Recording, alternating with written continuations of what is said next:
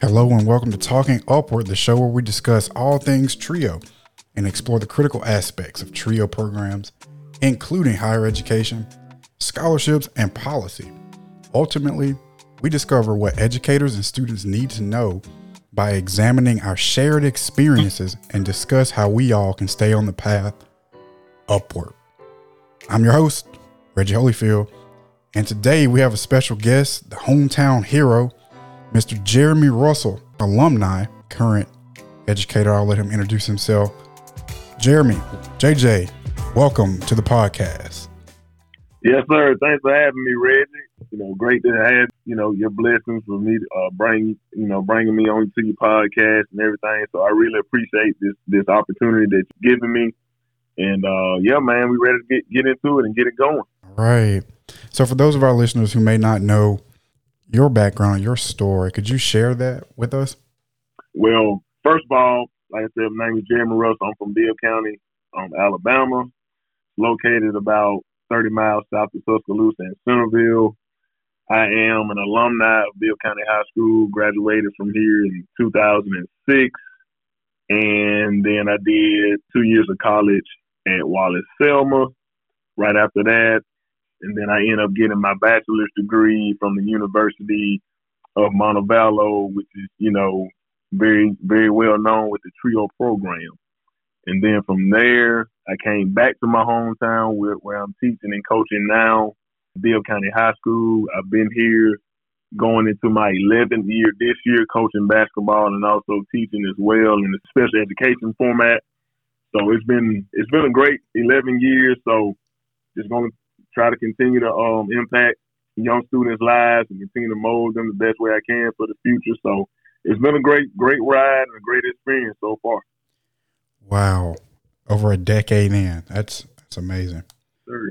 So you said something in your background that I want to touch on as a practitioner in higher education. You mentioned that you started out the first 2 years at Wallace State, and then you transferred to the University of Montevallo. Is that correct? Correct. So talk about that process. So what I've seen in my, short-lived research in higher education and retention in terms of African-American men attending higher education in general is they typically start out at a local school, a community college, a JUCO, something of that nature, especially if they're involved in athletics. However, there's a rough transition going from the 2-year school to a larger host school, a 4-year institution. How did that work for you?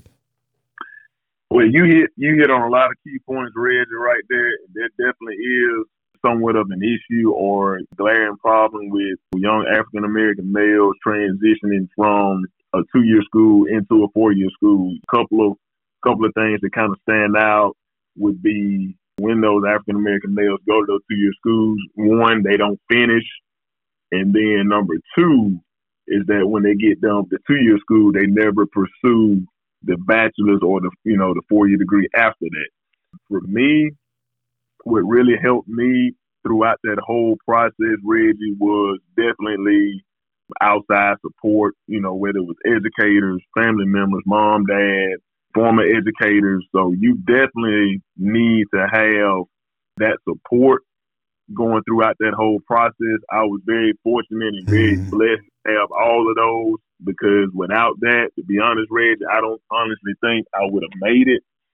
So that's definitely where I'm trying to come from in that aspect, to where, yes, these kids today, they definitely need that extra support, whether it's coming from home, coaches, friends of the family, educators, whatever the case may be. They definitely need that outside support to definitely help them navigate through some of the trials and tribulations that's going to come their way.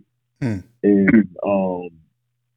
the TRIO program, without a question, no doubt, definitely helped me throughout the transition, because I was in the TRIO program, the Old-Bound program, every year through high school, picking up on those test-taking skills, what I needed to know and what I needed to learn, how to prepare myself academically and socially, Right. to get yourself prepared for that next level. Because a lot of kids, they're in shell shock once they graduate high school. They blink. Number one, they don't have a plan by the time they leave high school. And then once they graduate, now they're trying to figure out what to do instead of already having an idea of what they want to do once they graduate. So that really is a slip up or an issue that they really struggle with when they come out of high school. That's what the TRIO program and Oakbound program really helped me with personally in my preparation for life after high school. I had a plan. Yes, it was, on the academic side of it. Yes, I had that going as well. But I mean, I can't play till I'm 100 years old. You gotta have a fallback plan as well for after get done playing athletically. So it was always academics was pushed from day one. Definitely by Miss Buff, Miss Gilbert, Dr. Flo, way back then. Cause I started then when she was in office as well too. And then, like I said, from home, and it definitely started at home too. So I always had those positive role models around me that I can emulate and pick up things from, because my middle sister, she was heavily involved in the TRIO program as well. And that's kind of what got the ball rolling for me seeing the day in and day out how she went about her academics on top of handling the rigors of being a student athlete. And definitely student comes first, because you can't have one without the other. The grades come before the sport. So, and that was always drilled into us by educators that helped us, and my parents and everything as well. So yeah, it's a definite drop off as far as African American male goes, from when they're transitioning from a smaller college and then definitely going into a 4-year school or whatever they decide to pursue after they get finished college. So you said a lot there. There's a lot to unpack in what you said. For those of our listeners who don't know, Mr. Russell is a extreme Kobe Bryant fan. And if there's one thing that I remember and I know about Kobe Bryant, is that Kobe Bryant mentality, or that Mamba mentality. Right. So, and you played sports, right? So did you play JUCO at the community college level and at the 4-year institution? How did that work? Well, let me backtrack a little bit before that. It's really started, as far as my competitive nature and my competitiveness, it started way back when I was around, I want to say 4 or 5 years old. Wow. And my dad is really, highly decorated in the high school ranks. He played basketball. He played baseball as well. But he's really most known for was basketball. He played at the University of Alabama back in the mid-'70s as well with T.R. Dunn and those guys, and Coach Meadows, when they were all at the University of Alabama. He did quite well. So I've always had that going for me as far as using that as a motivating tool, kind of living up to those type of expectations with him playing at the University of Alabama and kind of tracking everything and going from there. And then also I had my middle sister, and she was highly athletic as well and very competitive. And she kind of helped push me and mold me when I was young, growing up as well too. So I played everything growing up, from baseball to basketball to football. So I was always doing something constructive, all in while learning what it meant to put your all into something, work hard for something, compete at something, and all of those things. So once I got into high school, things really started kind of turning around for me, really going well. And then that's when I earned my scholarship to Wallace and Selma, my first 2 years. And from that point, leading up to that point, I had all the values and understanding what hard work meant. Nothing's going to be given to you. You earn everything. Being accountable, being dependable. Your character has always got to be in check. Academics. So that whole bit just came from watching my dad, hearing about my dad, how he did things, and then definitely watching my sister go through that whole process from the time she was in middle school and coming up through high school. I was able to watch her and kind of see how she went about doing things. And definitely my mom always holding me accountable as far as my academics and grades and all of that, and just making me understand that grades come first, sports come second, always having that backup plan to do things after that ball starts bouncing, so to speak. That's it. So I always have, I've always taken that into account, whether it's me playing personally, me coaching kids, me teaching kids. So all of that goes into account. And I've just kind of always taken it with me, going all the way back to when I was younger, high school, middle school, definitely going into college at Wallace, and then when I finished up playing at the University of Montevallo as well. And I've taken those same qualities into coaching and teaching to where I'm doing it now. Okay. You spoke watching and emulating your sister and your dad. So along the way, you kind of had these people in your path motivating you. But along the way on the scholastic and academic side, because you're right, you spoke on this, you're a student athlete. You're right. Student first, athlete second. How did that work out? Did you still have some of those same people, from the trio programs maybe or back at home who chimed in and kind of said, hey, how are you doing? Or did you have an academic tutor? What's that process like? If I'm a high school student now, what are the things that I need to look forward to, or what do I need to come equipped with and be prepared to learn? Yeah, great question. Yes, I had those same people that kind of helped me along the way. They would always constantly check on me. One in particular, her very well, Miss Mary Jo Buff. That's the godsend of this whole thing. Absolutely. Her reputation precedes her times a million. And that was one of the main people that kind of really got the ball rolling for me academically and really maximizing and making me understand my full potential academically. Not only was it my sister, but definitely Miss Mary Jo Buff. She was always very honest. She's a straight shooter, but at the same time, she absolutely loves her kids to death, and she always wants what's best for them. So she would constantly check up on me, even after I got done with at the University of Montevallo, and even after I got done with the trio program and things like that. So you've always got those people that would constantly check on you, how you doing, how are things going with you in your personal life and also in your career and everything. So Miss Buff was definitely one. Also my mom, she stayed on me all the time, still does to this day. Same thing with my sister as well. And so, yeah, those would be two of the main people that I would say really stayed on me, throughout my course of my academics and really checking up on me, making sure I was doing the things that I needed to do. And as far as the incoming kid, what I would tell them is to just be confident in what you're trying to do and what you're trying to pursue. Ask questions, be curious. Being a curious learner is a great thing because there's never anything that you can't say or ask that would technically be wrong. The only thing would be wrong is if you don't answer the question. So I would say have an open mind, be motivated, be confident in whatever it is that you're trying to pursue, and you have the right mindset and have the right attitude, you'll get out of it what you want out of it.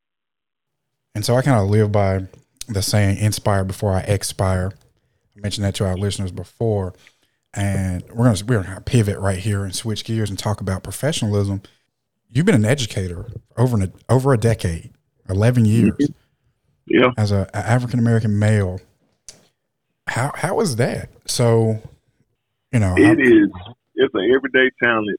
To be quite honest, Reggie, you hit the nail on the head. Being an African American in the education system is a challenge in itself. Based off our history as African American, we've overcome, a ton and still are battling certain barriers, but yet we still, continuing to fight and press on and do the best we can under the circumstances that we have.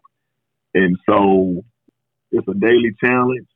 It's not easy, but at the same time, it's been quite rewarding from an aspect of I'm one of very few. I wish I wasn't one of very few. We definitely need more African Americans involved in education because we see the impact of when we don't have African Americans involved in education. And we see that from, a social standpoint out in the workforce and in just everyday life.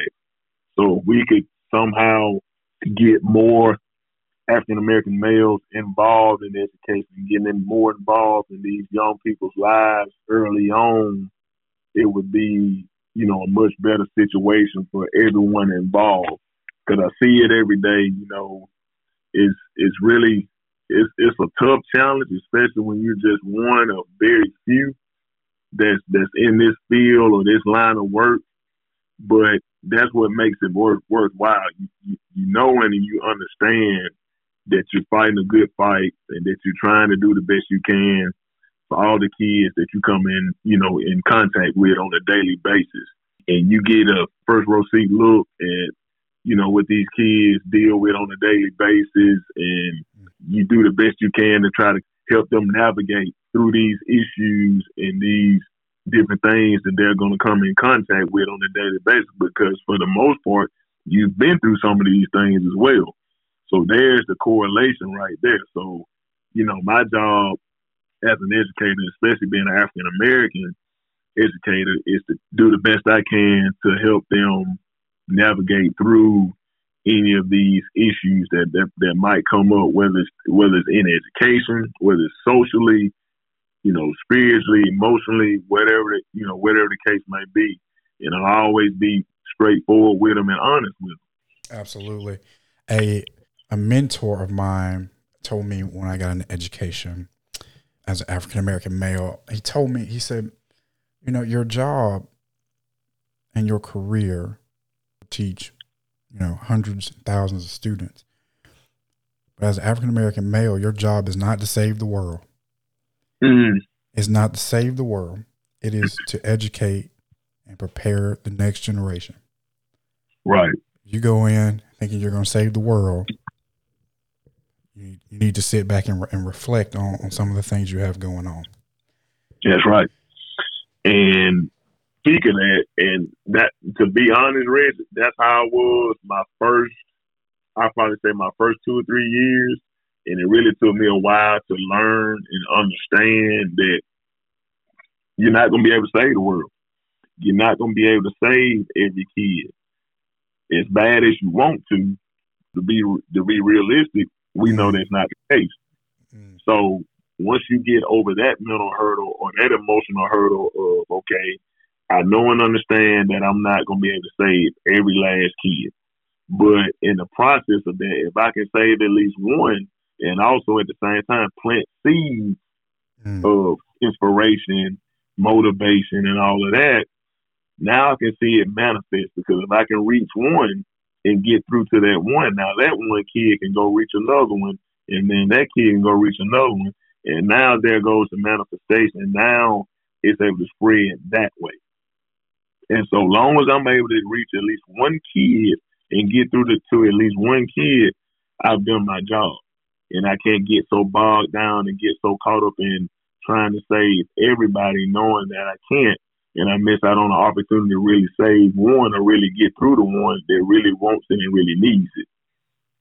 So it took me about 2 or 3 years to really understand that concept of it. And once I did, at least for me personally, it got a whole lot better as far as me connecting with the kids and really understanding what makes them tick. So once I understood that process for myself mentally, and then went from there, it was good to go from that point on. Absolutely. And so you spoke on involvement. To have this correct, over the summer, you kind of expanded your involvement with the community by starting a basketball camp. Can you speak on that? Yeah, actually, and this was something that I've been wanting to do here, especially my hometown, for like years. Like, this is something I've been wanting to do since I actually graduated from the University of Montevallo, but we never could find like the place to do it. We didn't have an actual concrete, consistent building to do it in. So what I did this summer, since I'm coaching basketball, when I started, the name of my brand that I started is called Repeat Training, and it's training kids and teaching kids through basketball, how to play the ball, how to play the correct way, showing them proper skills and understanding the game of basketball. So I got the idea when I first started coaching. I just kind of looked at our demographics and everything around our community, and I just kept thinking whenever we would compete outside of here, other kids in other places, they would always somewhat have the upper hand, whether it be some kids would be bigger, stronger, more, heavily coordinated than some of our kids here. It wasn't because of a lack of talent, because we got talent, running out our ears, and everybody knows that. But what swings the pendulum for other people is the skill development, and these kids having a consistent place to continue to sharpen their skills and have someone, really be there for them as far as having access to different things, as far as improving their skills of basketball. So when they build the BMC Wellness Center, which is basically like a YMCA type deal to where it's got weights and a gym and a pool and everything, when we got it here, the light bulb went off for me to say, hey, okay, here's an opportunity to start up the training thing that I've been wanting to do. Because I look at everybody in all the other surrounding areas, places have like a center or somewhere, the kids can go on their skills and continue to improve. So I ended up starting it from scratch, came up with the name and presented it to the people at BMC Wellness Center, and they agreed and they allowed me to do it. And so I started it up this summer, and it was the first summer this summer, and it went really well. I got a lot of feedback from outside people, from outside of the county. I got a good turnout from the kids and everybody. So I'm looking forward to continuing to do that, as long as I can. That's awesome. And something came to mind, while you were speaking. Hard work beats talent when talent doesn't work hard. Amen. That's what came to my mind when you were speaking on your students there. Let's change gears and switch gears again.